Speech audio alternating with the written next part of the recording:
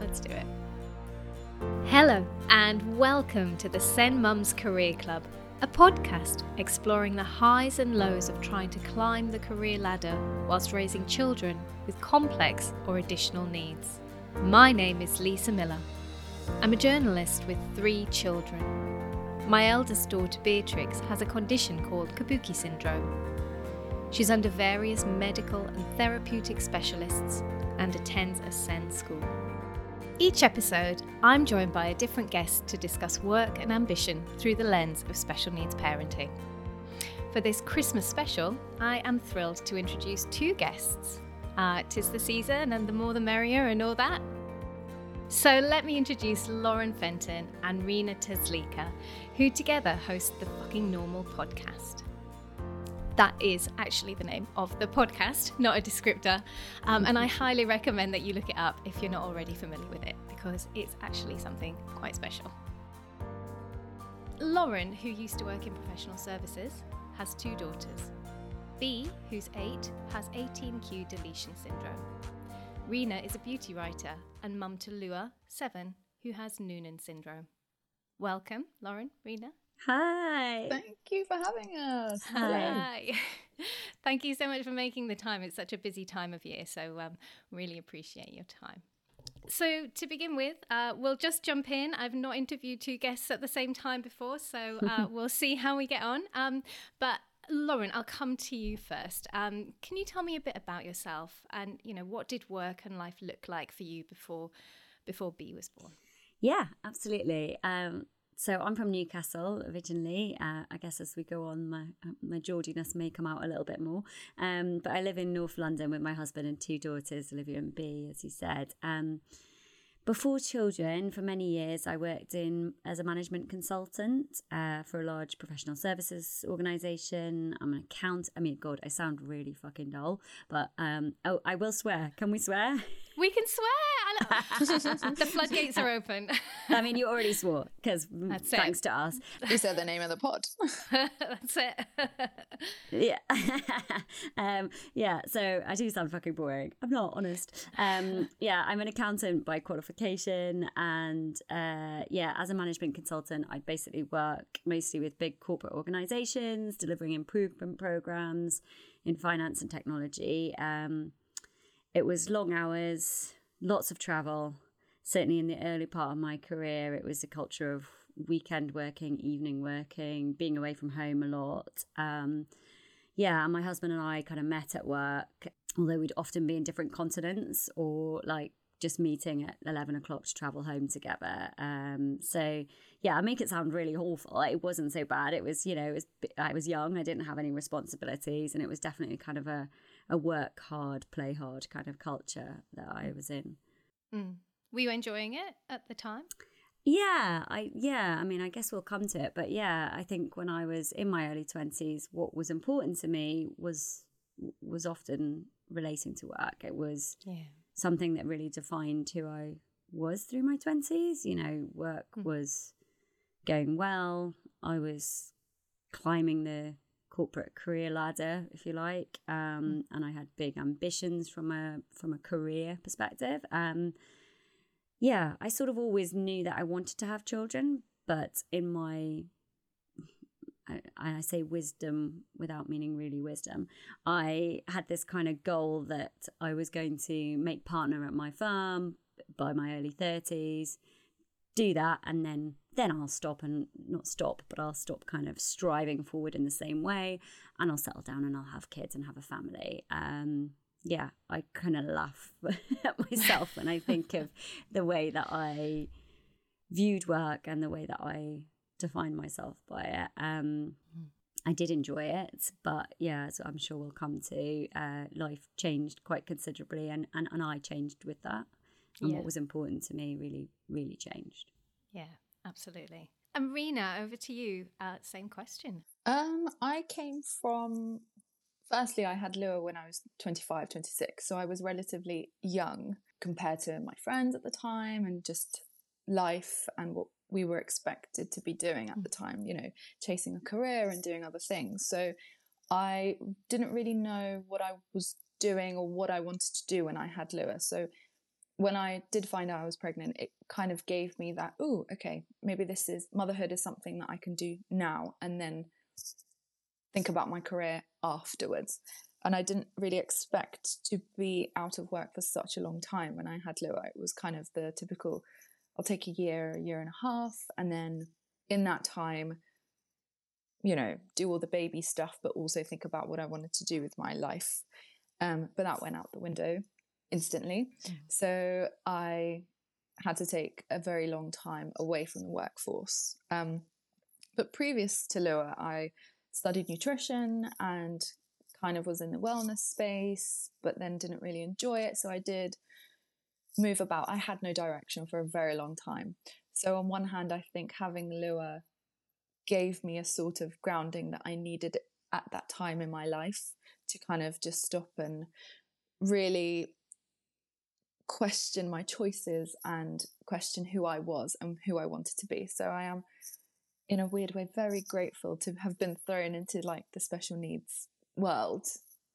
Yeah, very different to Lauren. Different but similar, This is it, that point of inflection. Oh, that's it. I mean, and even, we talk about special needs motherhood, and of course that's what we're talking about, and it is a very specific experience. But again, there are so many commonalities, with motherhood, listening to you talk about thinking of taking a year off and then getting back to work, it's so strange, isn't it? On the other side of it, for me, I guess, and probably for most mothers, looking back, how before you have children, you think, oh yes, a year to focus on the baby, that's good. Then life will sort of go back to normal and my focus will shift back to work. That's certainly how I thought about it before I had kids. And in retrospect, of course, that's not, that's really not how it is or how it should be at all. No, not at all. Yes, but how and when did it become apparent to you, Lauren, I'll come to you first again, that your experience of motherhood wasn't going to be, the quote unquote normal experience of motherhood that we might have expected?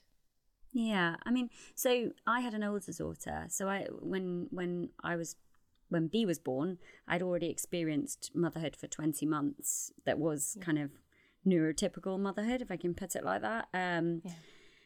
And so it was pretty apparent to me straight away that my experience was quite different with B. She has 18q deletion syndrome. At birth, there were a number of things that were already picked up, and certainly in the early months after her birth, the fact that she has a hearing loss was apparent. Some of her physical conditions, such as her cleft palate and a foot abnormality, were very clear, at birth.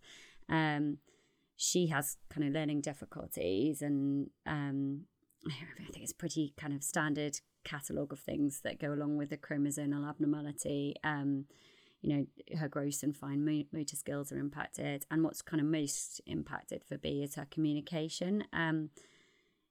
It was different in that, our experiences early doors were different. But because I actually got B's diagnosis of 18q when she was 2 weeks old, it was in my face, if you like, that there was this kind of syndrome associated with my child, and that came about because when she was born, a nurse incorrectly felt she was presenting as having Down syndrome, so wrong chromosome but sort of along the right lines. And so they tested very early for a range of genetic conditions. I think although it was apparent that things were kind of not as expected, if I can put it like that, I went into a very much denial early days. I'd say probably for the first year to 2 years of B's life, I was in that denial. I didn't face up to kind of what it would actually mean, and I feel awful thinking about how I was in those early days. I went into a kind of standard coping mechanism of, I will ace this. I'll be the best special need. I wouldn't even have used the term special needs, but I will get B the help and the support that she needs. So I'm going to be the most organised and the most kind of like the fixer, if you like, and that's a horrible thing to say about your child.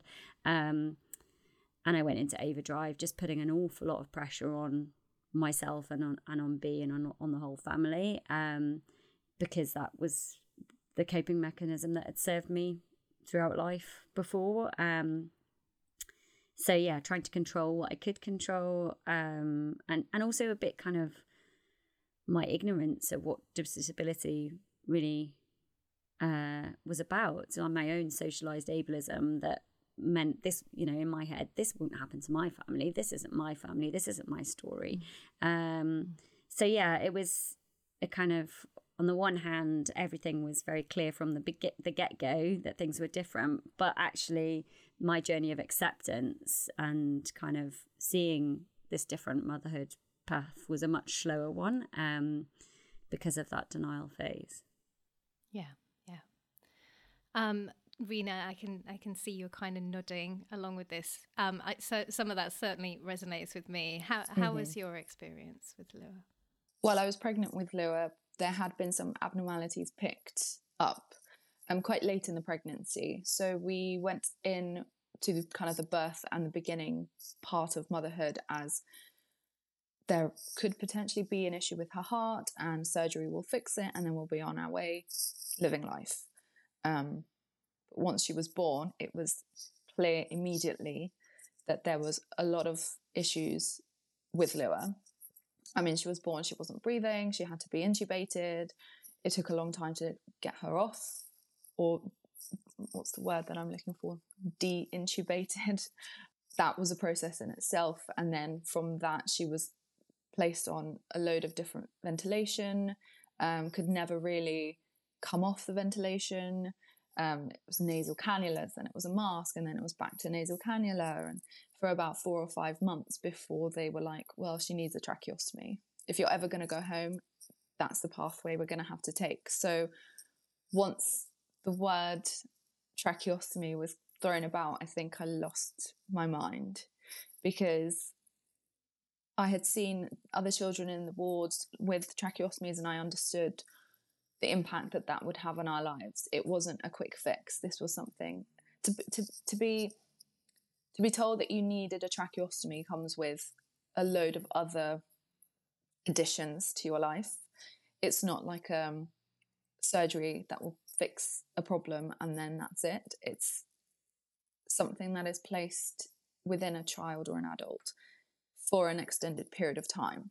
So they said initially, we'll place the tracheostomy, and that she may be able to kind of come off it when she's about 3. She's going into her 8th birthday soon, and she still has a tracheostomy. Having a tracheostomy also means having carers 24 hours a day, because you have to maintain an open, healthy airway. So there's all of the other parts that come with that. So I think once we heard tracheostomy, I knew that my life, as it was up until that point, was over. That this is now a completely different life that I was about to embark on. Wasn't ready for it at all. Didn't really want to accept it. Fought for a long time to not. I think I was that crazy mum on wars that was like, are there other options? I want a 3rd, 4th, 5th opinion. This is not something that I accept. It was very difficult to have to accept that was what was going to happen, and that was where my life was going to go. So I think once we heard the tracheostomy, that's when I was like, well, fuck work. That's not going to happen for who knows how long. So I didn't even think. I think I knew that I wanted to kind of take at least a year. And I think because I was quite young, I was like, oh, maybe I could take longer. Because I knew deep down I wouldn't be able to like put my child in a nursery at 12 months old. And because I'd grown up with a big family and lots of children, I knew what a 12-month-old looked like and what that felt like. And I knew that I wouldn't be ready to go back to work after a year or so. But I didn't think that it would be for years and years and years. Mm. You did go back to work after taking your maternity leave with B, didn't you, Lauren? How was that? Yeah, so with both my children, I went back after maternity, although with B, I took longer off. So I had that year of maternity, and I felt like certainly in comparison to when I was off with Olivia, it didn't feel like what I'd assumed maternity feels like. It was a tough year. B had surgery, and I felt like I'd been robbed of a year where we should have been doing all the like mother and baby stuff that you're supposed to do. So I negotiated with work, or agreed with work, that I would do an additional year, essentially, that I would take a career break for a year, but I would still be contracted to my organisation, and I would go back afterwards. So B was a little over 2 when I went back, and at the time it felt like good time because she was starting in a nursery provision, and I just felt a little bit more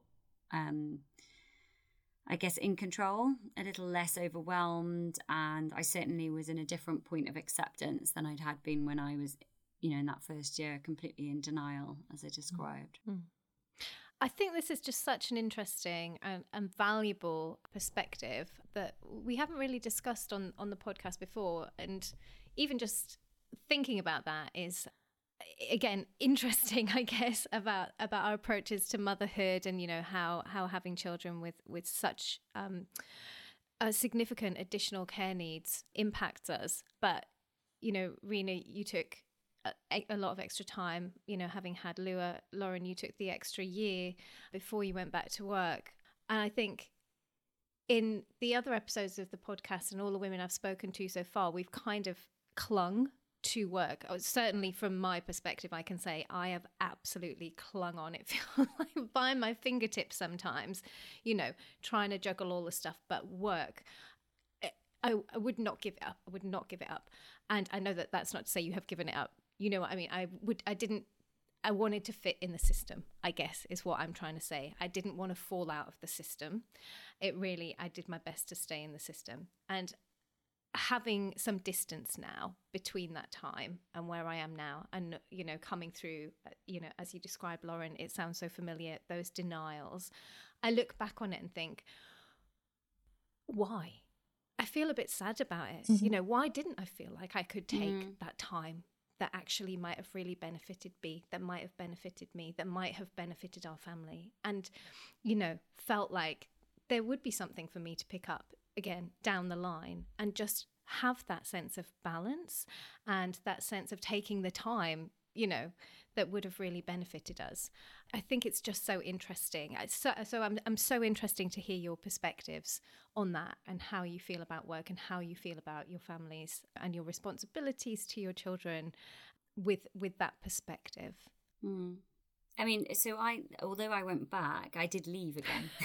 So it might be worth kind of explaining that a little bit, just in terms of where I'm coming from. So I went back to my old client-facing job in management consulting, and I agreed that I would work 3 days a week. And I made it clear that I didn't want to work outside of London, that travel wasn't an option anymore. But despite that, I ended up doing some European travel, and constantly feeling pressure to extend my hours beyond 3 days a week. So there was a lot of pressure to work more than 3 days. And I think I found myself at points in time working 6 or 7 days a week. I was paid for that. So not the 6th or 7th day, but if you were working part-time and you worked on days that you weren't officially working, everyone used to rave about this fantastic opportunity, fill it out, and at all levels of the organisation, if that was the case, you would get paid the extra day's work or whatever that month, or 4 days work that month or whatever.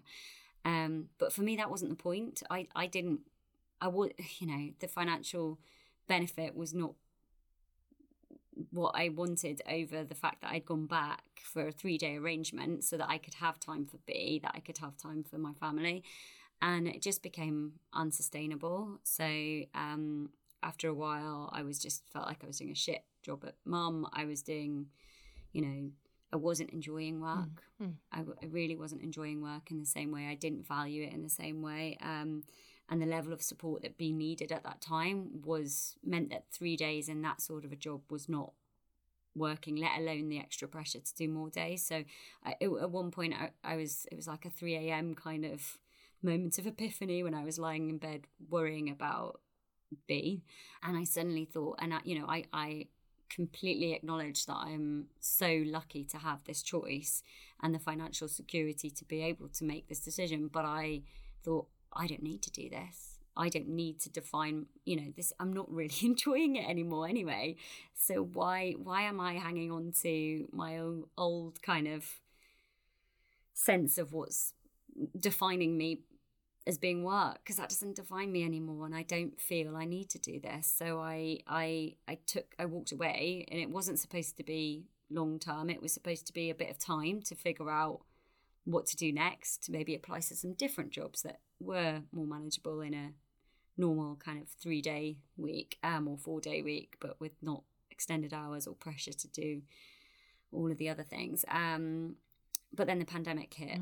And before I knew it, it was sort of 3 years on, where my role had largely been about childcare and being a parent and a carer. So, yeah, it sort of changed. But I think for the better. And I feel, in a much better place. And I was glad in a way to have that moment and think, actually, this isn't what I want to do anymore. Yeah. It's brave. It's really brave to do that. Like I say, we're so indoctrinated from a young age, particularly as women. I think you can do anything. You should do everything, and you sort of feel that pressure at the same time with one hand tied behind your back. You feel the weight of that pressure. It's not a bad thing to encourage young women and girls that there are opportunities and they should take them. But equally, I do think we've lost a little bit of the flip side of that, which is that you don't have to take every opportunity. You don't have to run full pelt at everything. You should know what is right for you, and you should be able to do what is right for you. And I think that's the part where I fail. I just kept going, and I didn't have that bravery or that wherewithal or whatever it was to stop and take stock and say, is this actually right for me, or am I just going through the motions and hanging on in there because I don't know what else to do? And Rina, like you were saying, yes, the decision was made for you, but actually it gave something back to you. It didn't take something away. It's a difficult one. I think for a long time, I felt very much that I had failed at having a child. So then that has a knock-on effect on everything else. So I could have gone back to work once Lewis started nursery and school around 3. I didn't, because I was then dealing with am I good enough? I haven't, I've had a child with a disability. It's my fault that she's the way that she is. All of those kind of things that then had an effect on my confidence as an employable person. So then I had to work through those issues before I was in a place to be like, actually, yes, now is the time that I can go back to work, because I am confident in myself and I'm confident in my life and in my, things that I can do. But it did take a very long time. And I think that happens when you have a trauma. It will affect your confidence, regardless of whether that's having a child with additional needs or not. It could be anything. But I think I think as women as well, you blame yourself first before you think of anything else. Yeah, absolutely. And what did that process look like for you? How did you go from feeling like you couldn't do it to where you are now? I think therapy helped, and I would recommend that to everybody if they can get their hands on any type of therapy. I think it's so good to be able to talk through your feelings, because I didn't actually realise that was my problem. I think you put blame on other things and you don't actually realise it's an internal issue. It's something that you have to figure out why you're feeling that type of way. So once I realised that I lack in confidence because of how I was looking at myself and my life at that moment, then once that I had realised that, then you start working on what are things that I can do that will rebuild my confidence? What are things that make me feel good? What are things that remind me of who I am? And then you start working on those things, and slowly your confidence starts to build. But I think also because I didn't quite know the trajectory that I wanted to take in life, was a good thing and a bad thing, because I had no clue what I wanted to do with my life. And my therapist was like, well, every door is open. You can do whatever the hell you want. So it's a great opportunity for you to then pick a door, any door. So that was nice, because the pressure, I let go of pressure. There was no like, well, I've been doing this for X amount of years, I must continue on that pathway. It was a great, what do I like? What do I want to do? This is great. And I started from the bottom. I started as an intern, but I started as an intern in writing, which is something I'd been passionate about since I was like 10, 12. But it was finding that thing that I liked, which was the pivotal moment to regain my confidence. So that's how I ended up where I am.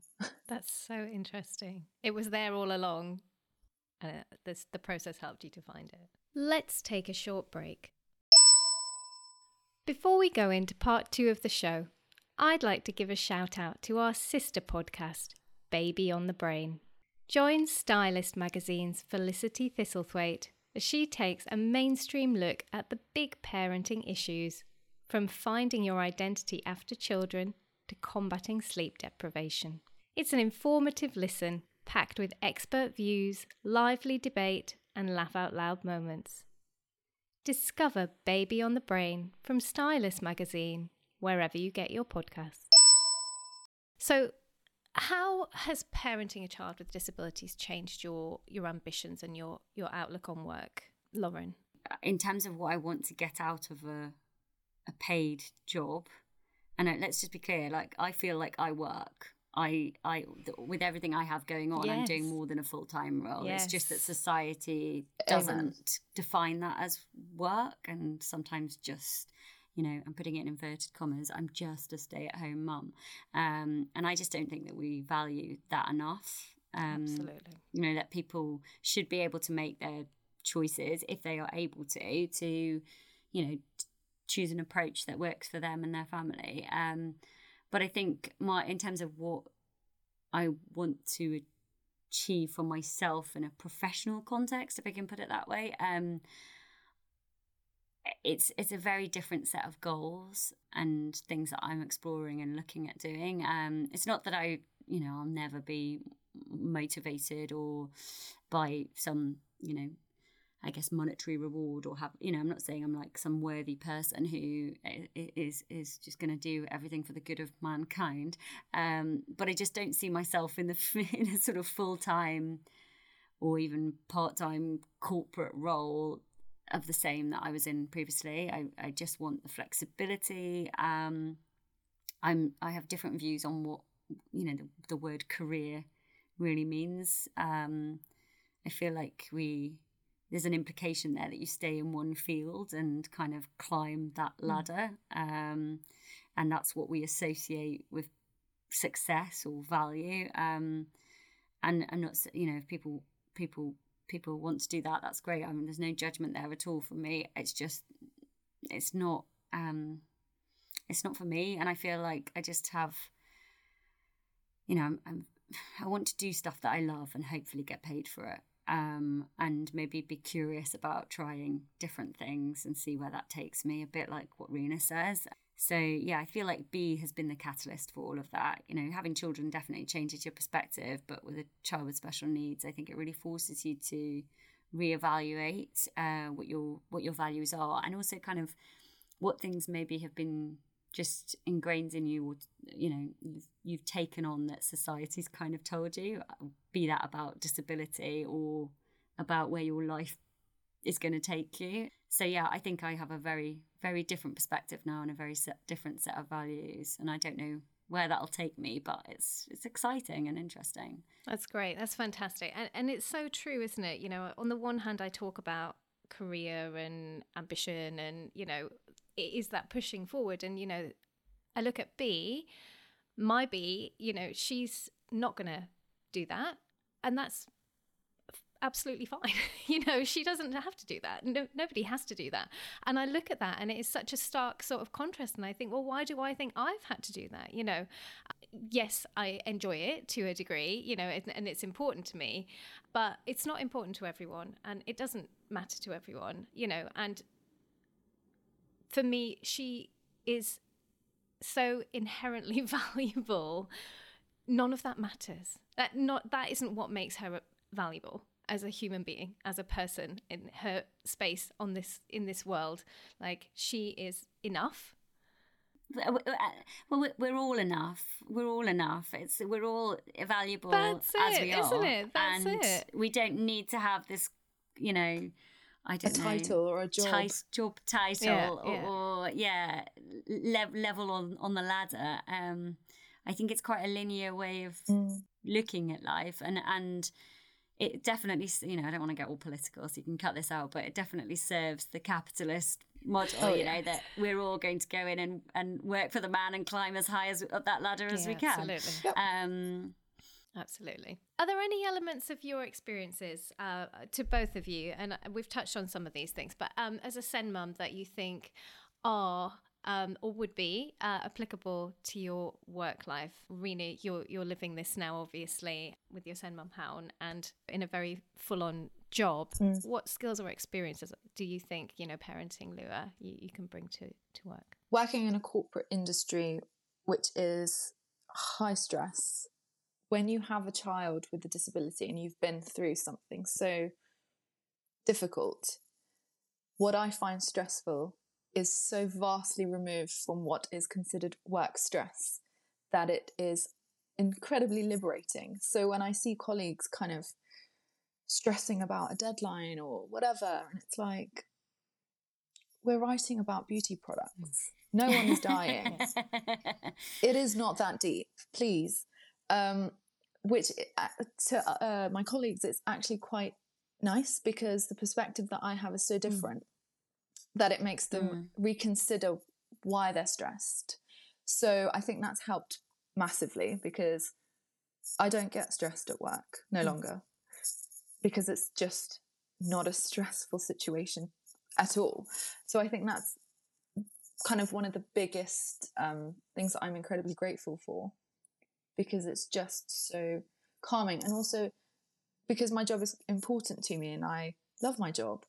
So it's very nice to have something that's so far removed from the Sen world that it's relaxing to go to work, because it is something, nothing to do with the medical world, nothing to do with the Sen world, nothing to do with children. So it's fantastic to let go. Switch off from it. I hear you. Just massively. Yeah. So I think that's definitely it's something for you. Yeah. I agree, that kind of big picture thing and what really matters is so valuable. I think that letting go of shit is just key, isn't it? But I would also argue there are some very specific, very employable CV enhancing skills that we've all developed through being Sen mum, like negotiation, time management, navigating new systems and processes. And guess what? You navigate the systems and processes, and then 6 months later, you've got to rip that up and start again and navigate a whole new set of systems and processes.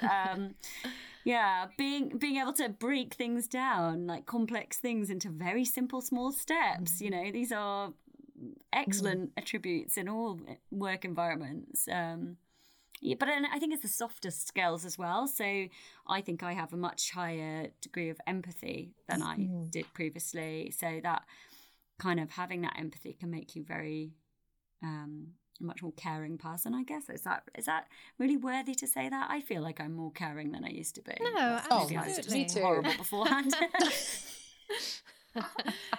No. Same. We've walked in some difficult shoes, so I think we're able to understand where people are coming from much better than what certainly I could have. Yeah. Well, you've got a great bullshit-ometer anyway, Rina. And I think, some of the stuff you were saying before about perspective, I think it is that bullshit-ometer as well. It's like, I feel like I had this corporate bullshit ambition bubble around me, and that has been popped for the better, Massively. Absolutely. Rina, how do you do that juggle between work and home? What systems do you have in place that help you keep it all together? I have to have a big shout out to Lua's dad, because he is so involved and so willing to take on as much as I can shove to him. He's great. And I think having a partner that's able to step up when they need to step up massively releases some pressure. Family, I think I rely on my parents and his parents quite heavily. What I've found is that I'm more willing to like ask for help. And I think for a long time, because you want to do it all and you don't want to be seen as not weak, but that you're struggling. I think it's such a negative way of looking at your life, but I think most of us do look at it that way. I now will easily ask for help. If, the minute that I feel like, oh God, no, I can't do this, somebody is getting a phone call, and it's got easier the more that I've been asking for help. So I think some of my friends, and certainly my mum, if she sees my number coming up, her initial thing is, what do you need? Like babysitting, or can you do this, or whatever. So yeah, I think family and a partner have helped me certainly to be able to juggle my life. How does that look for you, Lauren? Because as you say, you are doing work, although not in a job. What kind of systems work for you and your family when it comes to getting everything done? I think so. Yeah, help, definitely. I think if you can get help, take the help. Communication as well. So my husband and I sit down kind of, supposed to be weekly, but it's probably a little less frequently than that. And we just go through the diary for the next, I expect most people do this, for the next 2 weeks. And we go, okay, because you can't be in two places at the same time. And quite often, as a parent of multiple children and with other commitments, you need to be. So it's like figuring out who's going to do what's important, what needs to be dropped. Mm-hmm. And actually, there is often things that can be dropped, but it's having that kind of moment of somebody else looking at the diary with you and kind of questioning it, that helps me actually.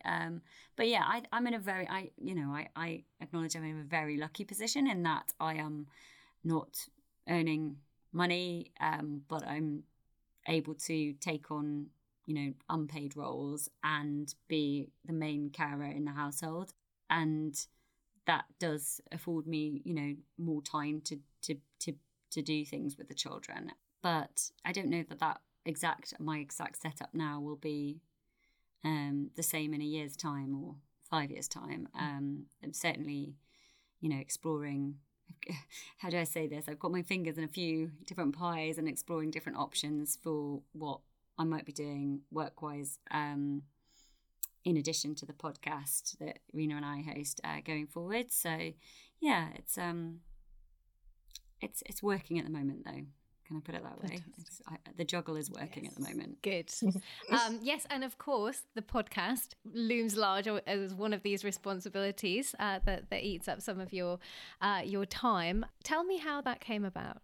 Rina, do you want to tell the backstory, the birth story of fucking normal? Because we love talking about our birth stories. We do. Oh gosh, it was incredibly random and perfect and wonderful all at the same time. It started with a WhatsApp group between a load of different mums within the North London area who knew of each other or of somebody, and it developed and grew. And it was just as the pandemic was kind of beginning and we were all stuck at home and totally overwhelmed and had no clue what was happening. So to have a safe space where we could kind of talk about what was happening, how we were feeling, and it became such a warm, supportive space, really helped all of us. I think there's quite a large number in that group. And then once kind of the light at the end of the tunnel and COVID settled, we wanted to like extend that support system to other special needs mums, because we had found it's just so wonderful. And it was not just a place that we could kind of talk about what was happening, but it was also quite practical. Does anybody know of, you know, how I can get my hands on this funding? Or does anyone have a recommendation for a therapist or a speech and language therapist or school or whatever? And it was just such a hub of information that you wouldn't be able to get your hands on had we not been in that group. I think within the special needs world, a lot of things seem to be quite hush-hush, or you have to really dig deep to find what you're looking for. But to have it kind of in the palm of your hand, with people who had used them or, you know, knew how to get their hands on whatever they needed, it was just such a wonderful place. And then we decided to create a podcast for other special needs mums who aren't in North London, but who are across the world, across the UK or whatever. And it's just gone on, and we've interviewed incredible people, and it's our little baby. With a fabulous name. I know we all agonize over the names for our children, and this one has such a fantastic name. Tell me how that came about, because it is so bold and brave and just tells you straight away what you're going to get when you come into you guys. Yeah, I think that was right. I mean, we wanted a name that said, you know, what we were about, that we didn't take ourselves too seriously. You know, although Rina's talked about the kind of the WhatsApp group being a good hub of resources from other parents, we wanted to make it very clear that we don't really know what we're doing. You know, this isn't going to be some like really informative kind of official thing. This is us having a chat and hopefully making people feel less lonely and heard, and seeing, you know, hearing their experiences or similar experiences from other parents in the SEN parenting world will make them feel less alone. That was really our objective. So I think also it's a little bit of a flag to say there is going to be swearing in this podcast, you know, and the fucking normal podcast. I think I can't even remember exactly how we came about. We were throwing around ideas on a call one evening, and somebody said it, and we were like, done. I love it. Yeah, I mean, we can add the asterisks in to, you know, like make it not so explicitly a swear word, and to be able to write it in places. But there are a lot of podcasts with swear words in their titles. So yeah, and it feels like us. So yeah, right. Yeah, fucking does. It fucking does. But then we also, our logo is bright pink, because we were like, okay, people could take it as quite an aggressive thing potentially. So we wanted to counter that with the bright pink logo to just say, no, it's I love that. tongue in cheek. It's kind of fun. It's not. It's not for the blow. Yeah, you don't need to be frightened to come in here. yeah. I love that. As you say, you've interviewed so many fascinating people over the 2 series that you've currently got out as we're speaking. What have been some of the most interesting or useful insights that your guests have brought or discussed, you know, when it comes to thinking about work?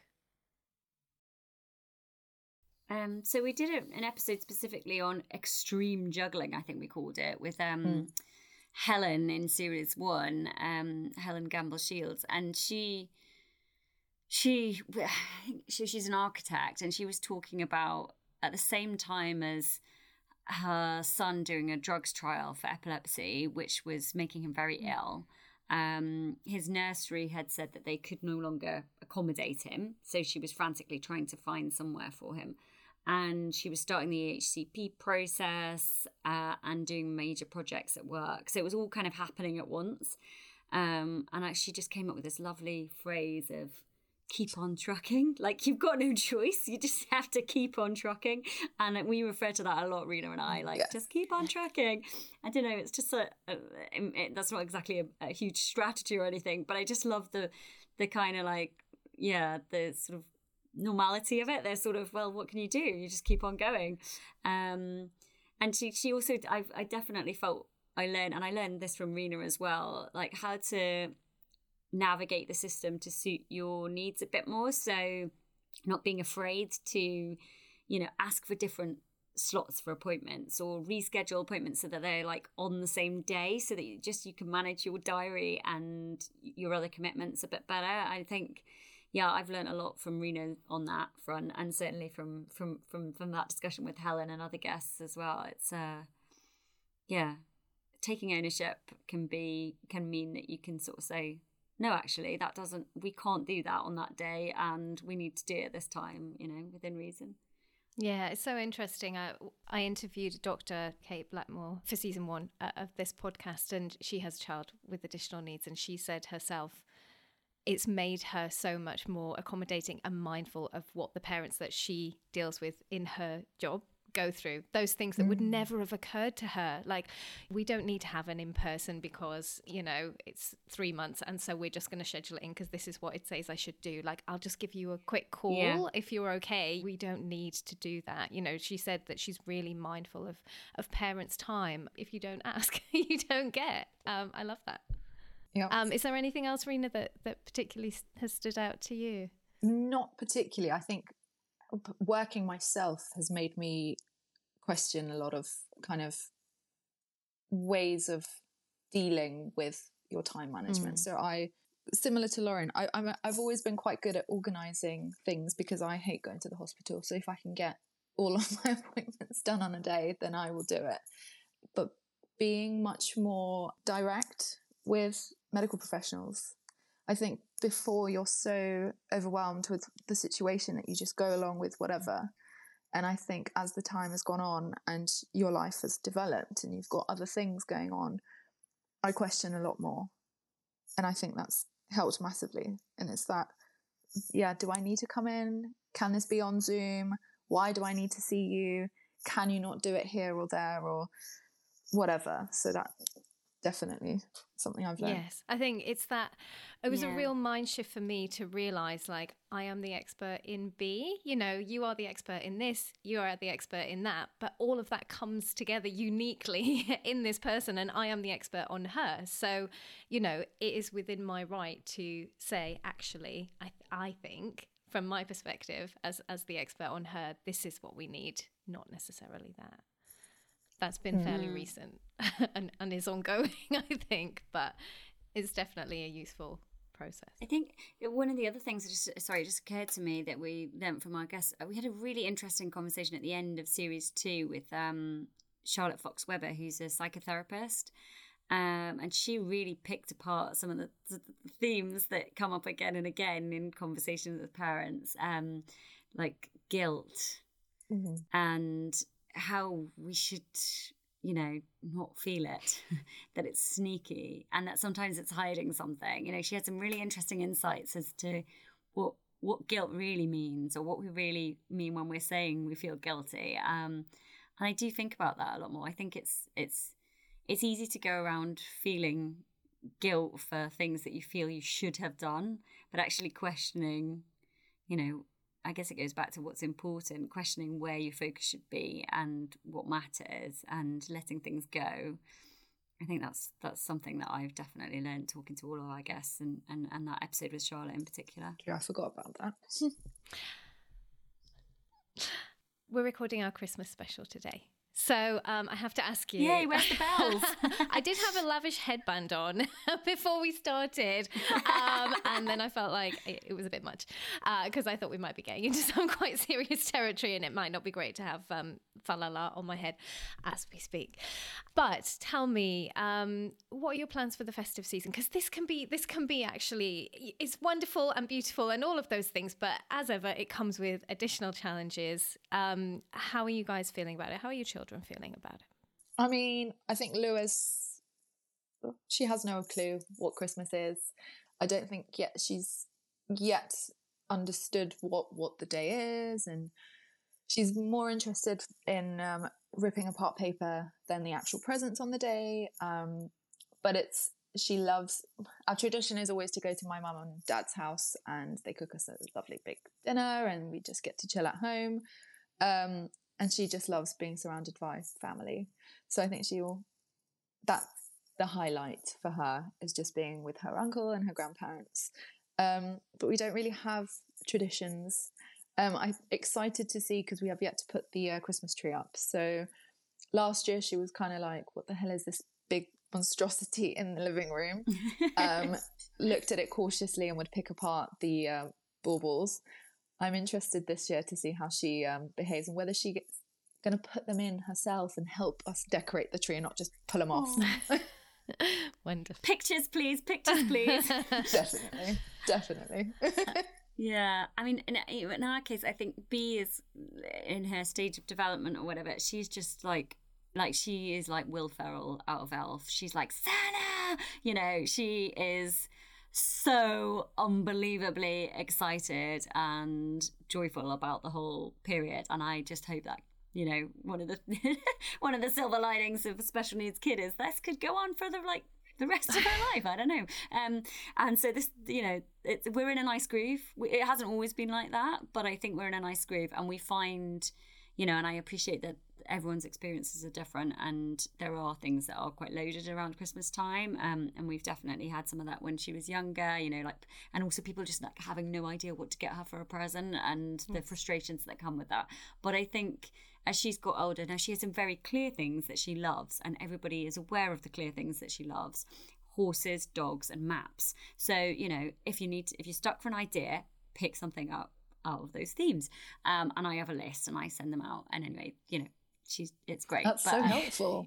Yeah, but yeah, it is helpful. But she's I think just the stage that she's at, it helps. Also, we do have a lot of quite kind of regular traditions over the Christmas period. So unlike other holiday periods, I find it easier in some ways because we sort of know what's happening when. And as I do with summer holidays, I will put together I must get on it actually, a calendar of what's happening over the Christmas holidays, so that B has that structure to anchor to, because that's really important to her, to know where we're going today, where we're going tomorrow, who we're going to see, where we're going to be. So I try and put together sort of a calendar for the holidays to help her. But yeah, that plus the traditions, plus being surrounded by a lot of family and people she knows well, it actually should run pretty smoothly, I'd hope. And will be chaos, you know, but joyful chaos. The best chaos. Yes. Finally, Rina, finish the sentence. The biggest lesson raising a Sen child has taught me is... It's okay to say no. Hell no. Yes. I think it's just, we're kind of hardwired to just go along with stuff and just say yes. Yes, it's okay. Yes, it's okay to come and see the baby when they're newborn. Yes, it's okay to just do all these things that, you know, you really don't want to be doing. And it's taught me to say no. If I'm not feeling it, if Lua's not feeling it, it's fine. We don't have to pretend, and we don't have to chase what other people are expecting of us to be doing. And it's very liberating. Amazing. Yes to saying no.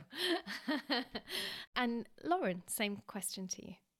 Gosh, it's a very similar answer, actually. So yeah, it's taught me to let go of stuff, mostly the expectations that I have of myself. I think it sounds a bit wank, but I'm a recovering perfectionist.